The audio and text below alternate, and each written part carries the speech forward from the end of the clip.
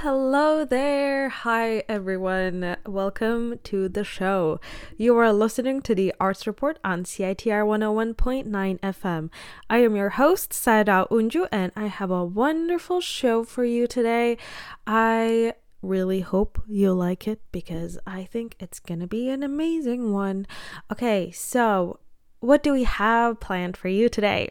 I'm going to be talking about Fire Followers, a current exhibition at the BD Biodiversity Museum on UBC's campus. And don't be fooled, it is not about animals, no.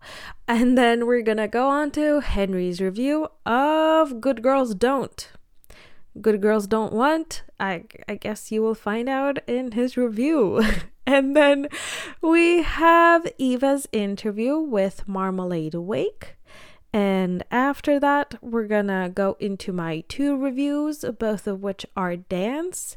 One of them is a review of Go Ballet, and the other one is a review of Two Big Steps Collective's Marissa Wong and Katie Cassidy. So I want to mention before we get into this week's content, it is so amazing how much we cover. Why? Because I'm going to be talking about Fire Followers, which is by the artist who did Fire Followers is Megan Majewski, and I actually interviewed Megan Majewski previously about the East Side Culture Crawl, and in that interview we talked about this exhibition. At the time, of course, it was coming up, but now it is available. I think the exhibition is going on until October, so you should definitely go check it out. It is free for UBC students.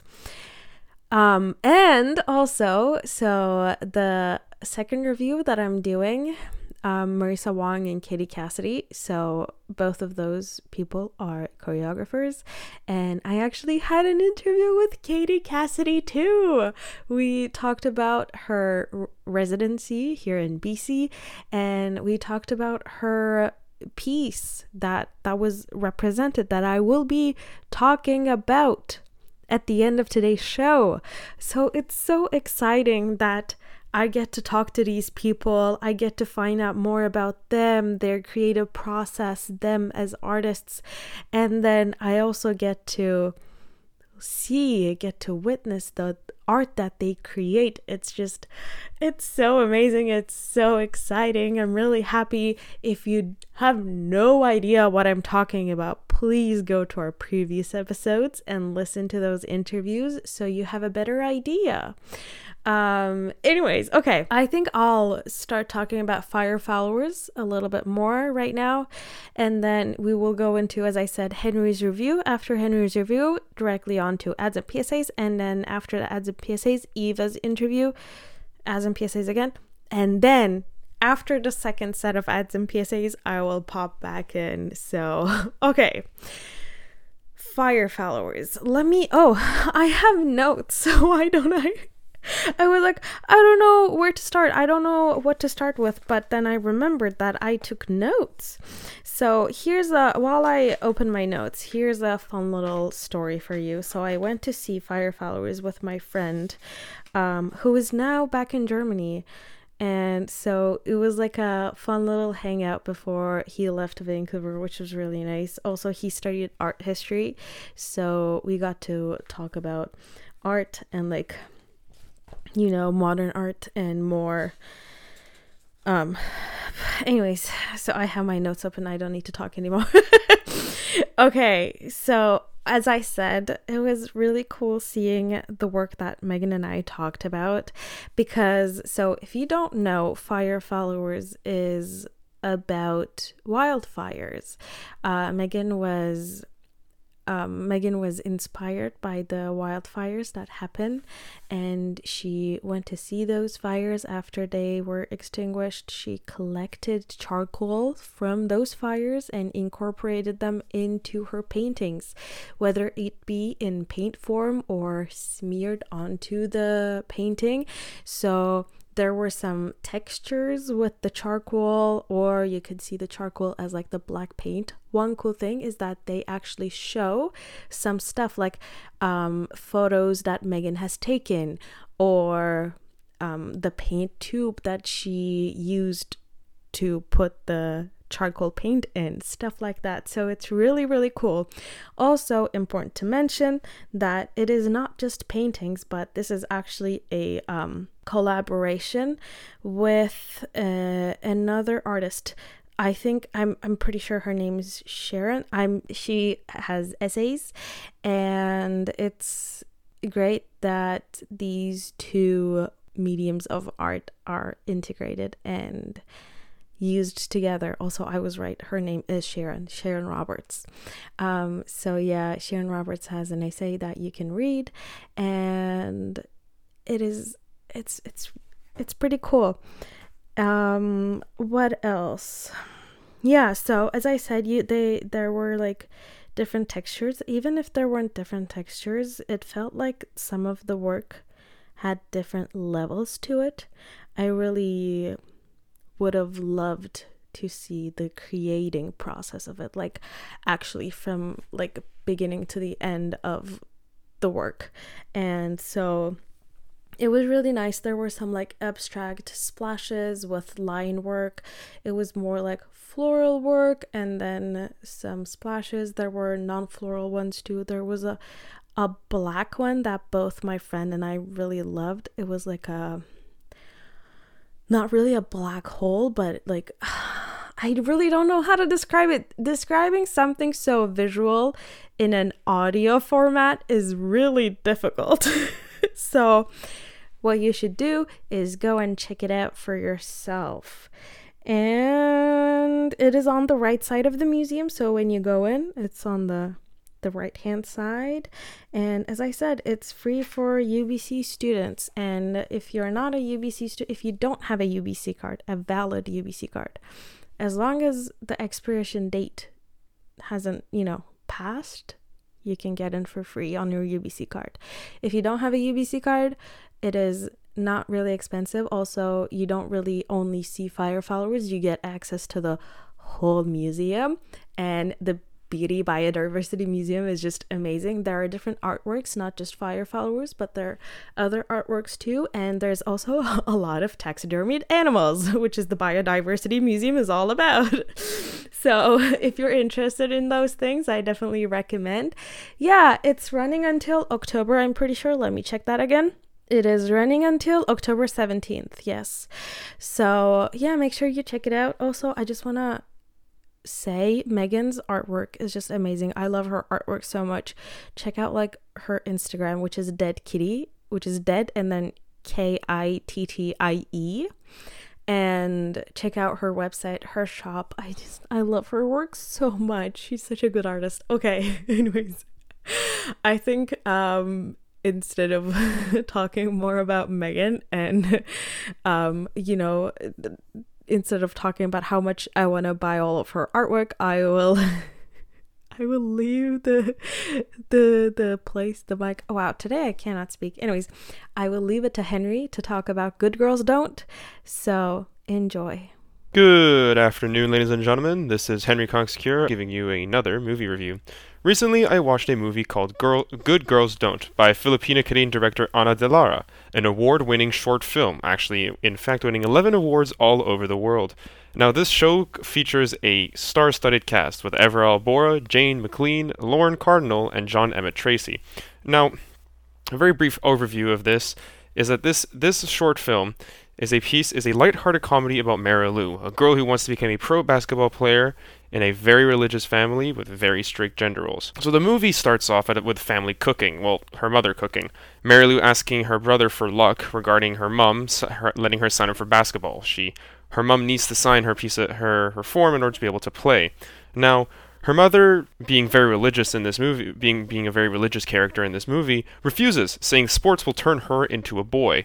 Obviously, at least on the mother's point of view, this is probably a role that, well, according to her, a role women aren't supposed to play. Coming from her very religious views, this makes sense with very specific gender roles. Now, however, after that, she scrunches up this paper and throws it in the trash.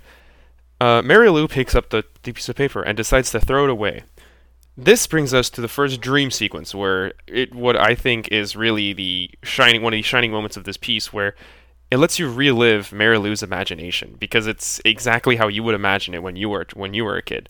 She picks up the ball, and all of a sudden she's on a basketball court, and there's two commentators. These two commentators, witty remarks aside, make a couple great comments about the importance and the strength of Marilu's role in the game, especially focusing on that idea of women's empowerment into the movie. Now, after this, Marilu joins the table joins the family for a meal. There is a reference made about her older brother and her father going to go see a scary movie. Again, Marilu wants to join, but she is told that this movie is too scary for girls, and she is told to help with dishes by her father. This is again an example in the movie of very religious parents and those religious views turning into gender roles for their children. For example, what's a very important piece is when Marilu's mother refuses to sign the sign-up sheet. She says that playing sports will turn her daughter into a girl, which we all know is, well, not true. And another example of this I would say this is the first example of Jesus' character coming in. It's at the end of the meal. Everyone turns their plate clockwise, except Marilu. Her mother looks at her and says that it's bad luck. Marilu responds wittily, "Everything's bad luck." Her mother obviously takes this very seriously.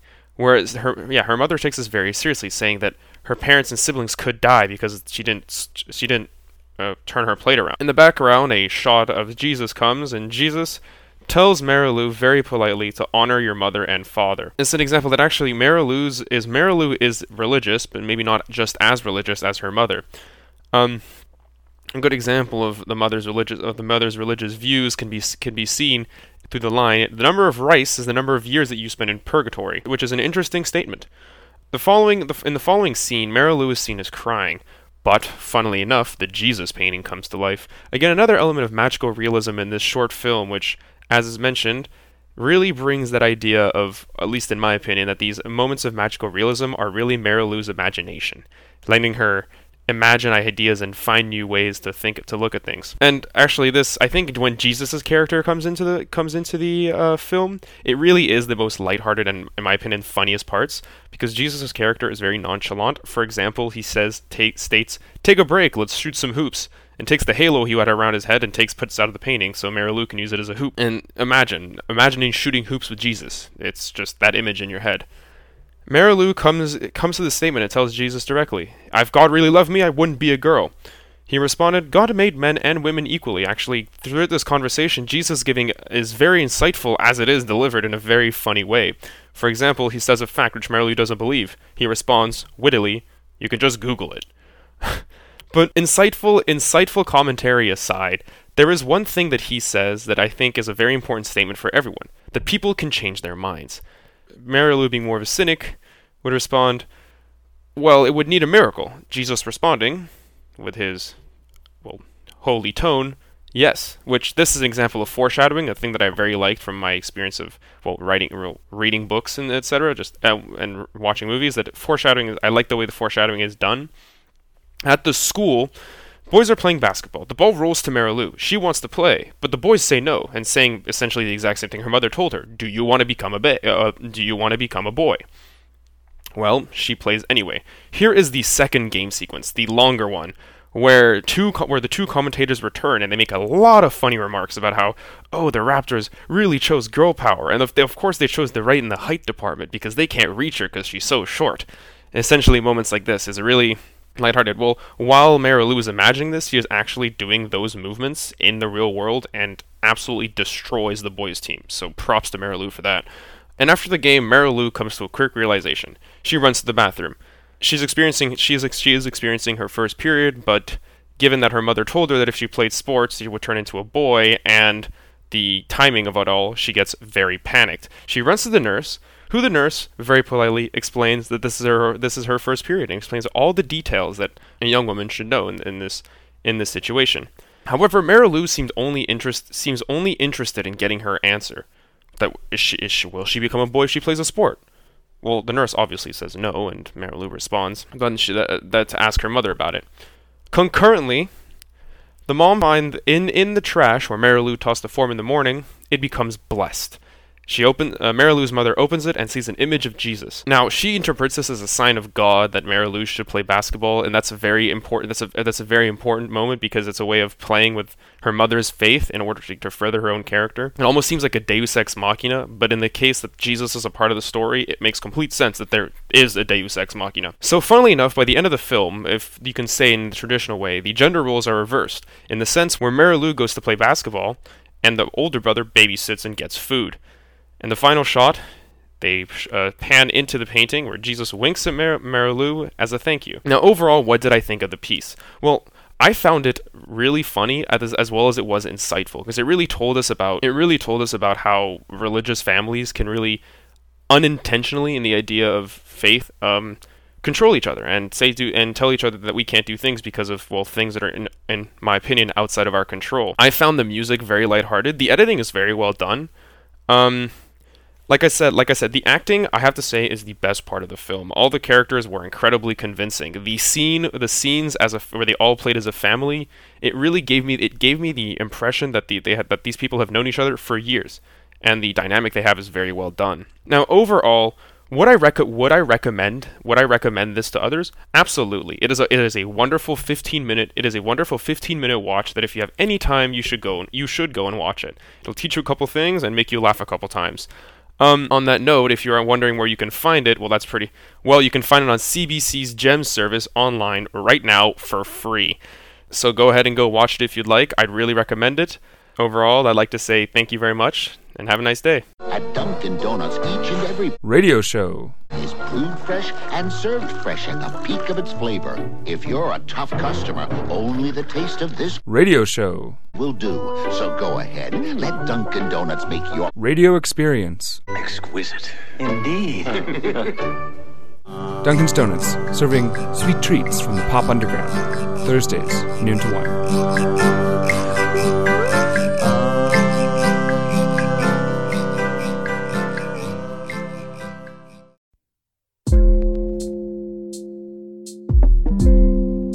In the context of Vancouver's opioid crisis, CITR would like to take a moment to share some harm reduction strategies.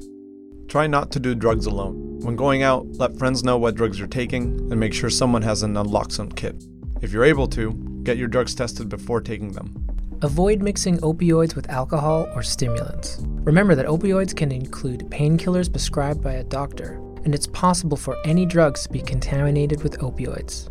Learn the signs of opioid overdose, which include, but are not limited to, unresponsiveness or unconsciousness, inability to speak, breathing that is slow, erratic, or has stopped completely, heartbeat that is slow, erratic, or has stopped completely, skin tone that has turned blue or gray, choking or gurgling sounds.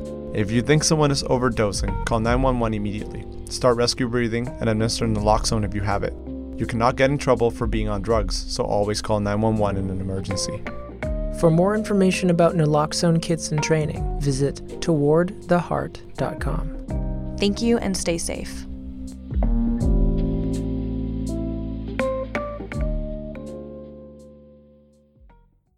Hey, this is Eva Drowdy, and I am so stoked today because we're going to talk about the debut self-titled album from Marmalade Wake, which is a local surf psych rock band created by Max Meyer, and you might remember him from an interview I held with him and his other band, Switzermeyer, earlier in February of this year.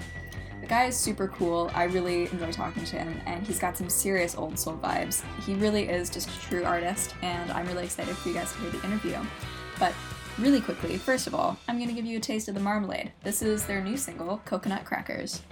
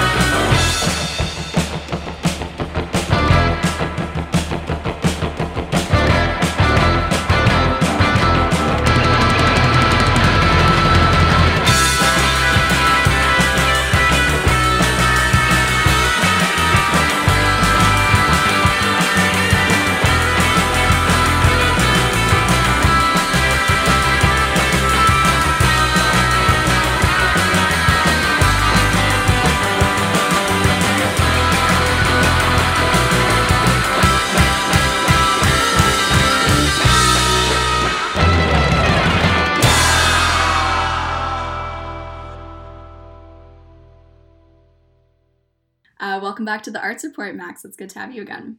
Hi, thanks for having me, Eva. Okay, so just a reminder, we've had you on lately, I think in February, with your other band, Switzermeyer. And during that interview, you teased this little project that you're going to be coming out with soon called Marmalade Wake, which is what we are here to talk about. I love the direction of the album. You know, I really enjoy it. Who or what has inspired this new solo project of yours? I really got to bring it back all the way to... There's a record store that I don't visit very often called Lotus Land, and they mostly do like stereo equipment and like vintage stuff. Sometimes I buy records from them, but they happen to have a Ventures record there. And I picked that up. I just walked in the store and said, "Hey, do you guys have any surf records?" And he was like, "Here, have this one." And it was all beat up and kind of had some labels put on it. But I took it home and I listened to it, and I was just felt so inspired and was like, okay, this is surf music, like instrumental, kind of cinematic. Surf music is something that I could probably dabble in making. So that was definitely the start. And then from there, there's lots of other artists that I could go into, but that was the main one. That's killer. Was that a part of like your growing up? Did you have a lot of that influence, surf and psychedelia? Oh, I think, surf music for sure always interested me. Like, I love hearing, like everybody's heard like Wipeout or Miserlou by Dick Dale. Those ones are great. I just picked up that record as well. But it really was only about 2 or 3 years ago that I got like really into classic surf rock. Before that I was always into psychedelia and all that. So mixing the two to make Marmalade Wake was just eventually the move. It's a great combo. Do you have a favorite surf rock and or psych rock band? Probably the Ventures. I'd also add Dick Dale, and there's this Japanese surf rock guy called Takeshi Torochi that I really like as well. Ooh, right on. So this is mostly your project. You write, produce, and play a lot of the portions of it. But who is a part of Marmalade Wake? So I'm the writer and producer for Marmalade Wake, and I do 90% of the instruments on the record, but most of the drums were recorded in one day with my 2 other friends who are drummers. I asked them, "Hey, do you want to drum on the record?" And they said, "Yeah." And we just kind of set up a mic. And it literally was one microphone, because that was like kind of how they recorded back in the surfing days. Oh my God. Like surf rock days, is they would just like try and get one microphone to sound really good. So that's what we were going for. And it was really just kind of hashing it out as we went along. But my friend Gibson, who's also part of Switzermeyer, it's his drum kit. And then my friend Matt, who's the drummer in my other band, Solastris, both hopped on a couple tracks on the album. And then a few other people just added vocal shouts or, narration, and also a little bit of guitar from Craig Heinem. Cool. I'm liking the kind of vintage vibes. I didn't know that you recorded it trying to do it in the style of what they used to do back in the day. But speaking of vintage vibes for music, you're releasing a vinyl. Can you tell us a bit about that and other things you're doing for the launch?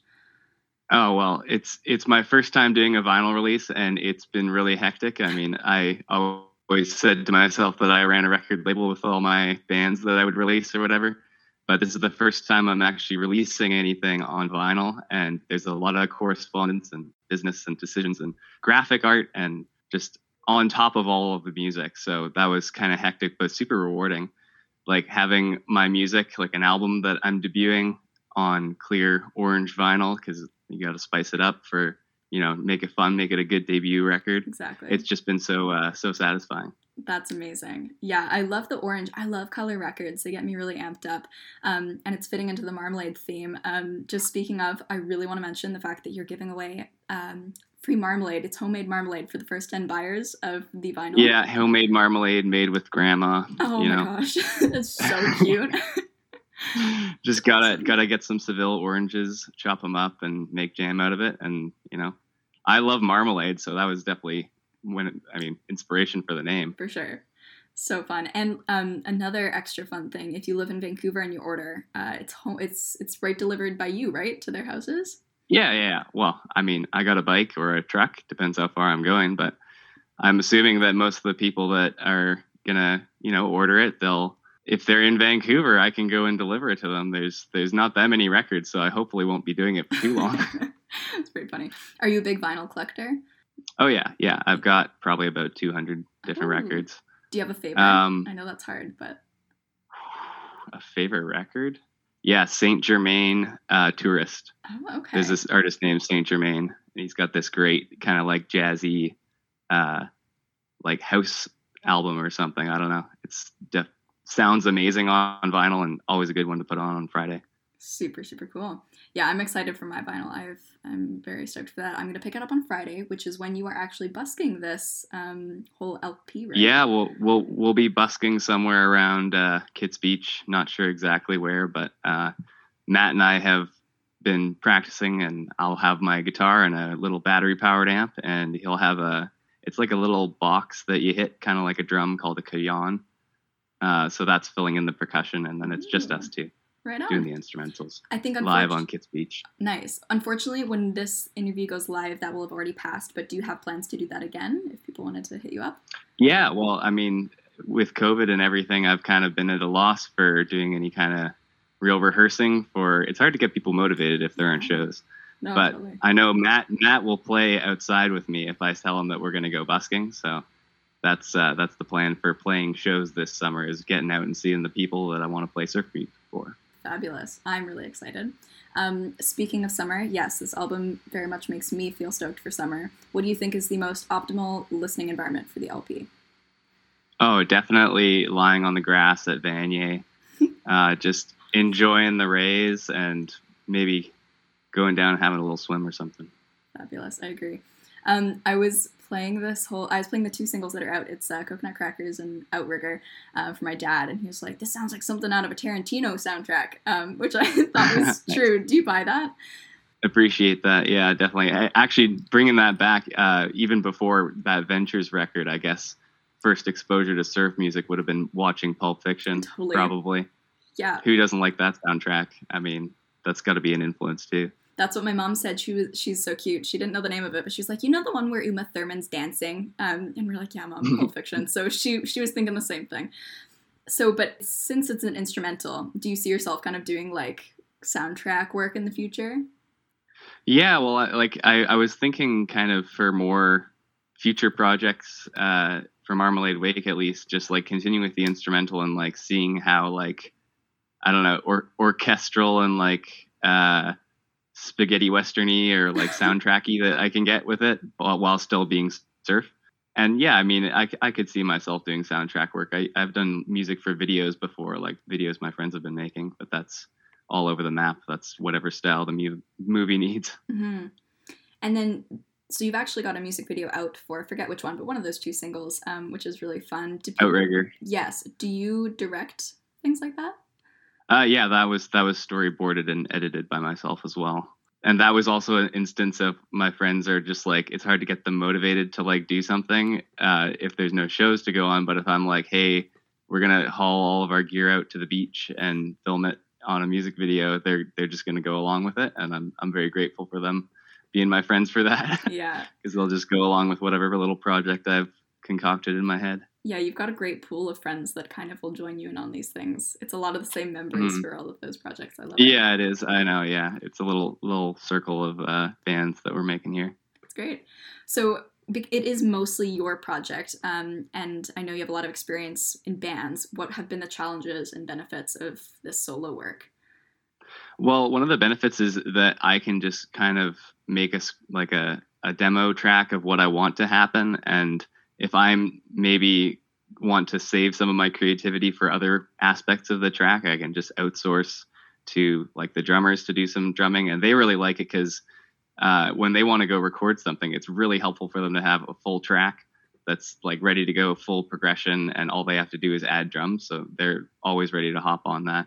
I find it's a lot more work to do it all by myself, especially when I'm like, I have this idea for an instrument in the mix and I have to do it. Like I just got to try and put it on there.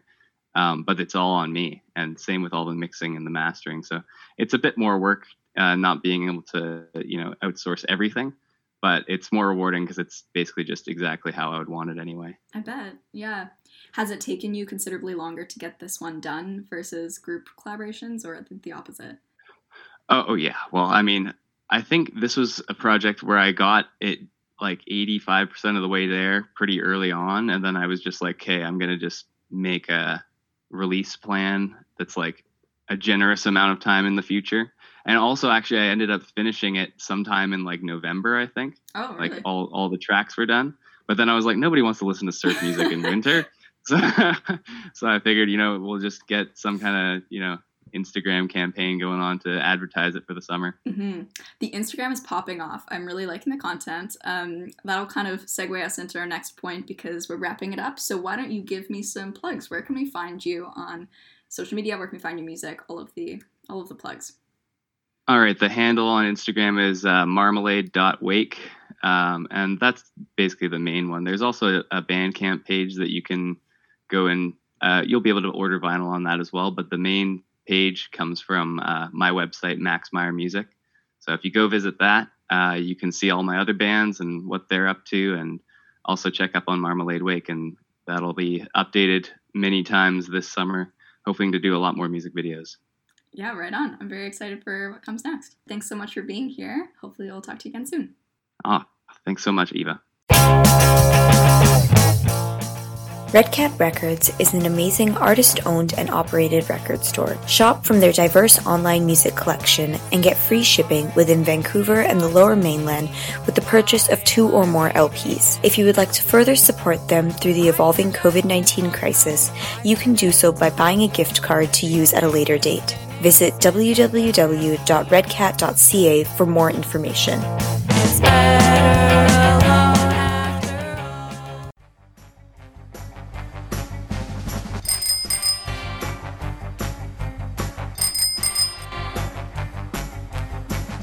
Looking to get a reliable and affordable used bike?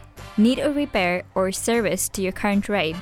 Come to the Bike Kitchen, UBC's full-service community bike shop, located in room 36 of the UBC Life building. Our hours are Monday to Friday, 10 a.m. to 6 p.m. If you buy a bike from us, bring it back when you're done using it, and we'll give you half of your money back, as long as you took care of it. If it needs repairs, we'll split the cost with you. Yep, you heard us right. We'll give you crisp dollar bills for half the original price of any used bike that you buy from us, minus the cost of repairs. For more information about our buyback policy and to stay up to date on any COVID-19 inspired changes, find us online at thebikekitchen.com.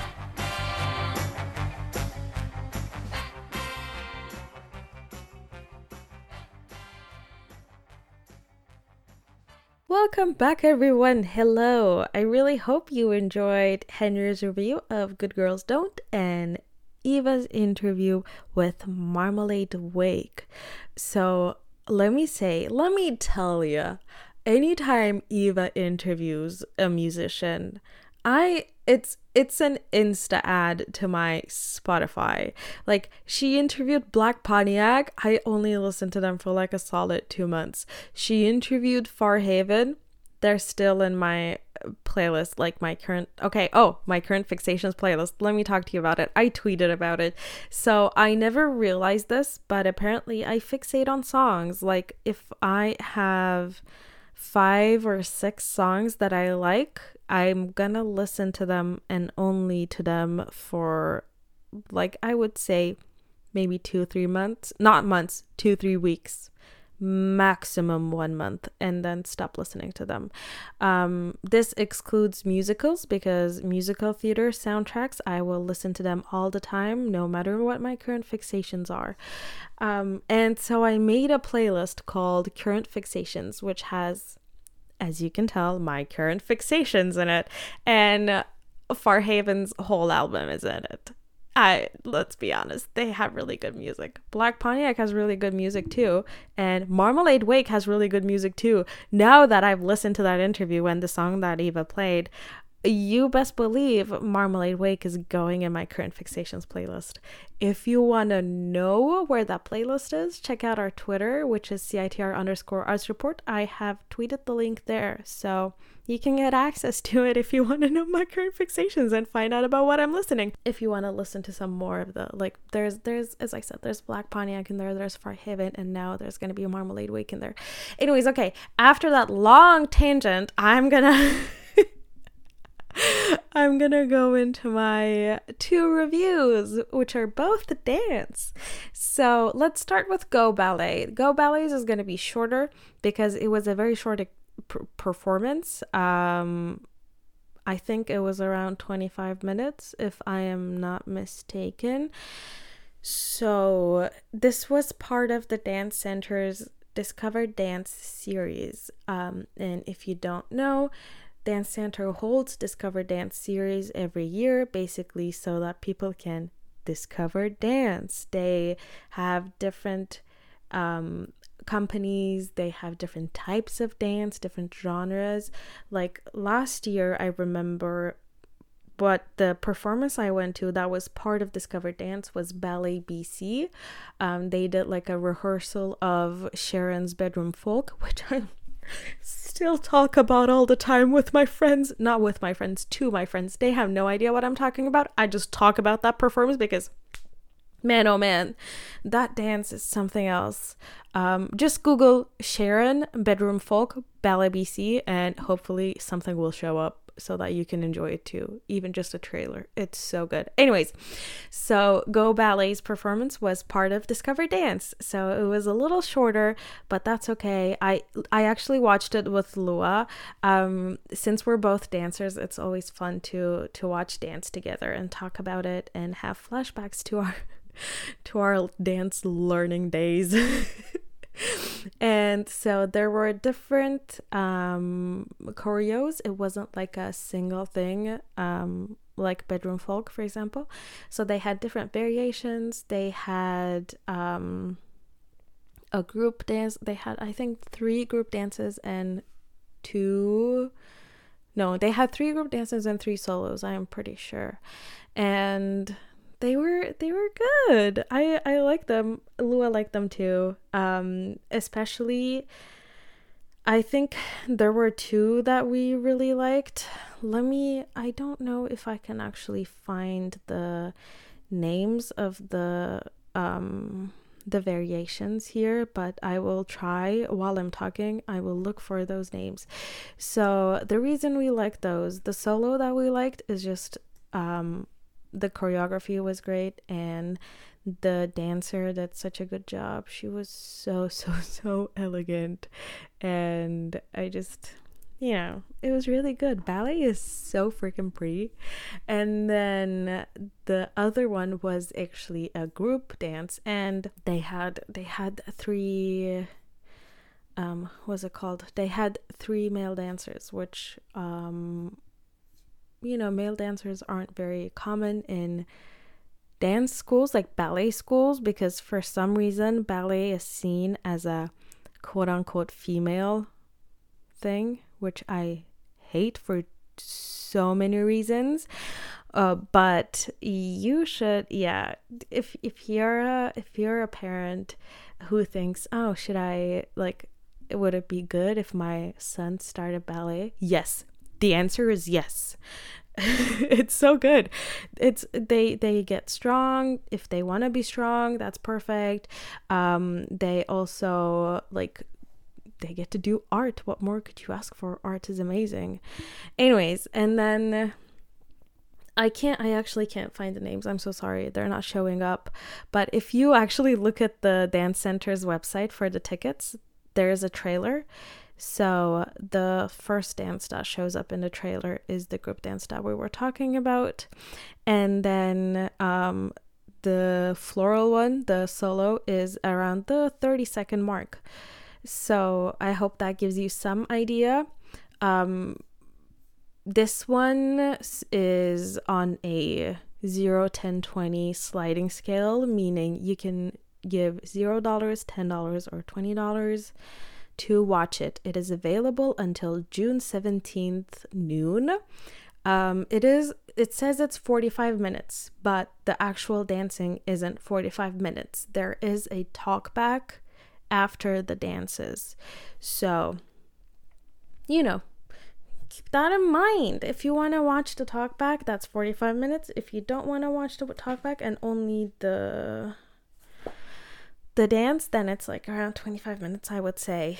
But yeah, anytime I watch either Ballet BC or Go Ballet. It just makes me miss ballet so much because I did it for such a long time. If you don't know, folks, I actually did ballet for 15 years. I started when I was three and a half, and then I graduated. I have a certificate from ballet. I can actually be a dance teacher.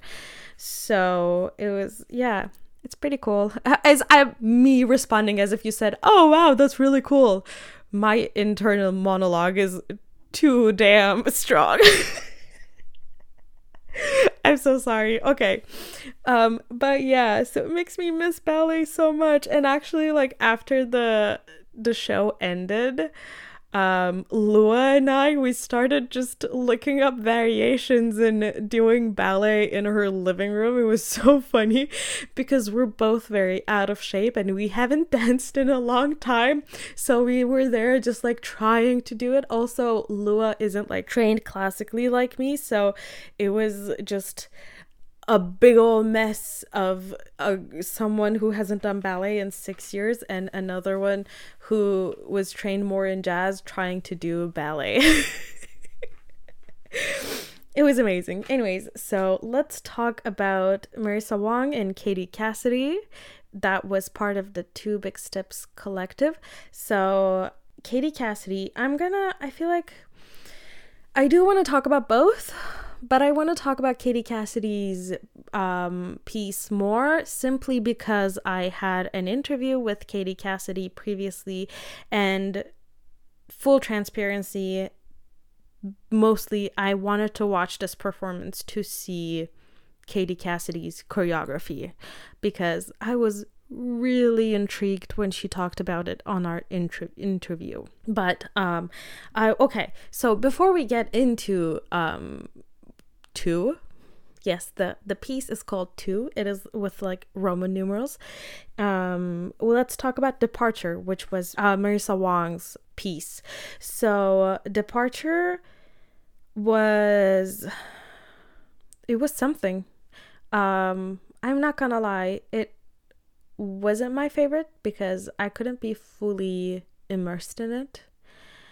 I feel like I would have liked it more if I saw it in person because it was interesting. There was some really interesting choices that were made. For example, the dancer was talking at times, and I couldn't tell what she was saying, which was a big part of why I was so disconnected from it. So I feel like if I was in person and I could actually hear what she was saying, then I would have felt like I was like I knew what was going on.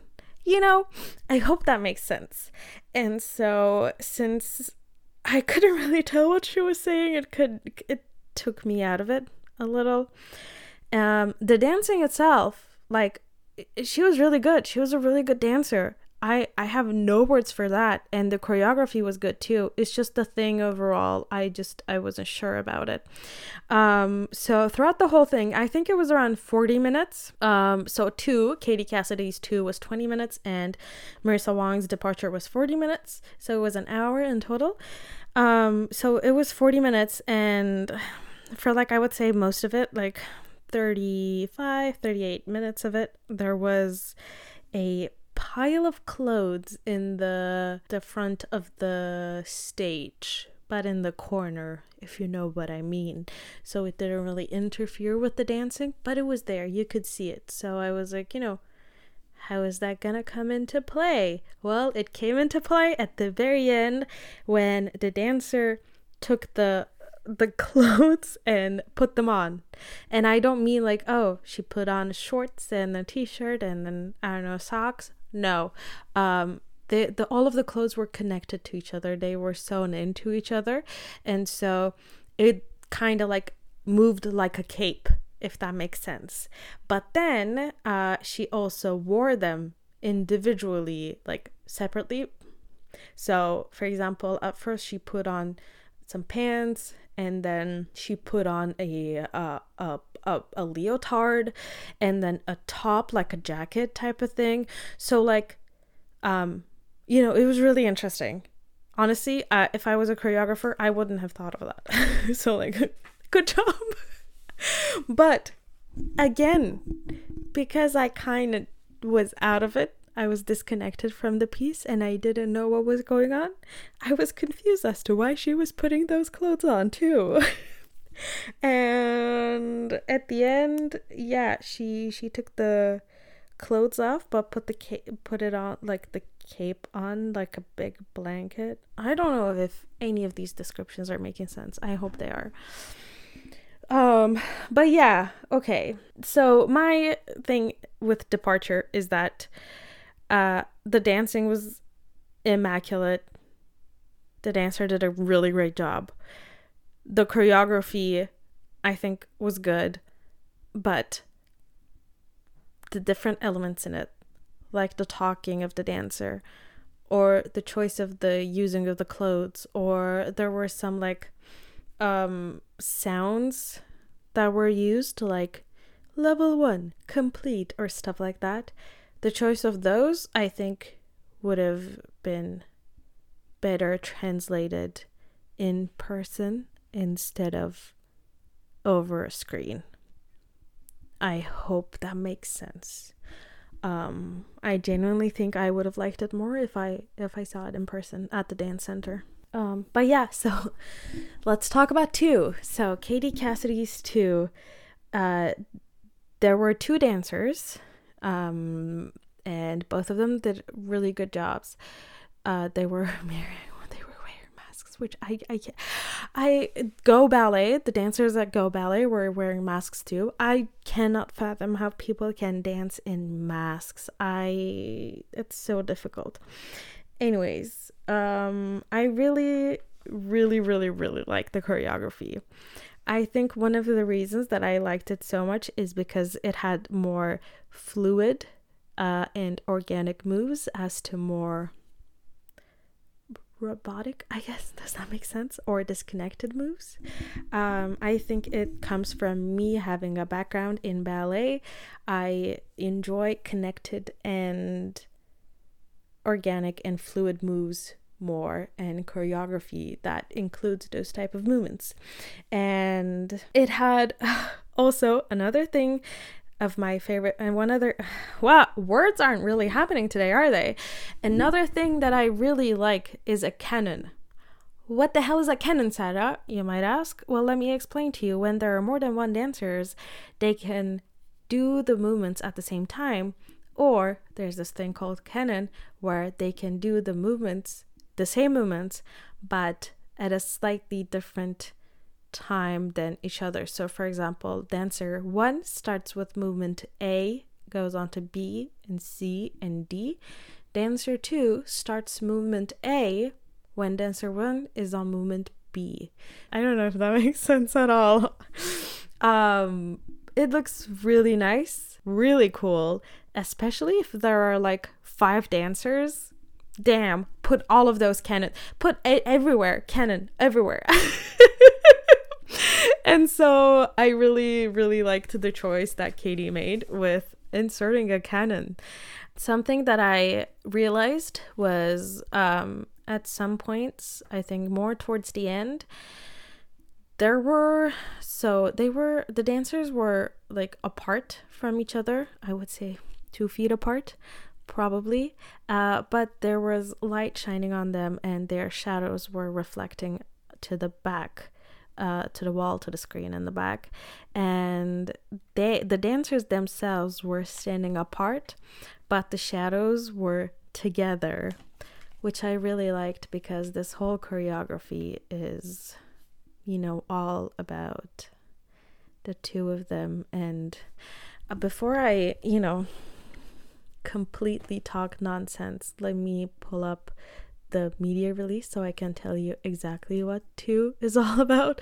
But anyways, it also important to mention, it did not feel like 20 minutes.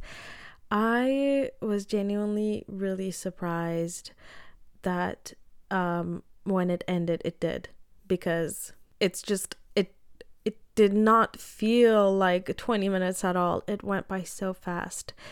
and I was really excited to watch more, but oh well. Okay, so oh, here it is. Katie Cassidy's Duet 2 focuses on the relationship between two women, examining power dynamics, intimacy, and the strange ways we connect with and support each other. So basically, they were, apart, but they were together. They were supporting each other. They were connected.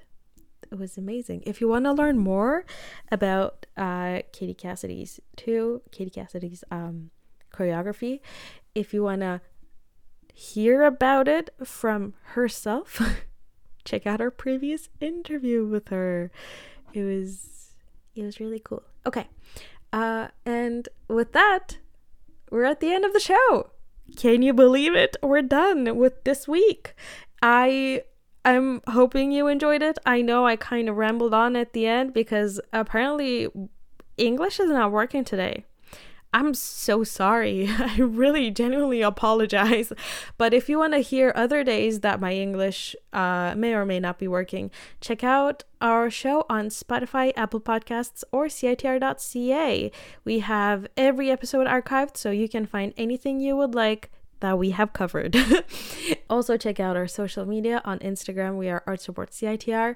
Twitter, we are CITR_Art Support. On Facebook, we are Art Support on CITR 101.9 FM. This has been your host, Sarah Unju. Again, you listen to the Art Report, and I really hope you have a lovely rest of your day, and I hope to be here with you, not next week, but the week after that, June 23rd, baby. See you then. Goodbye!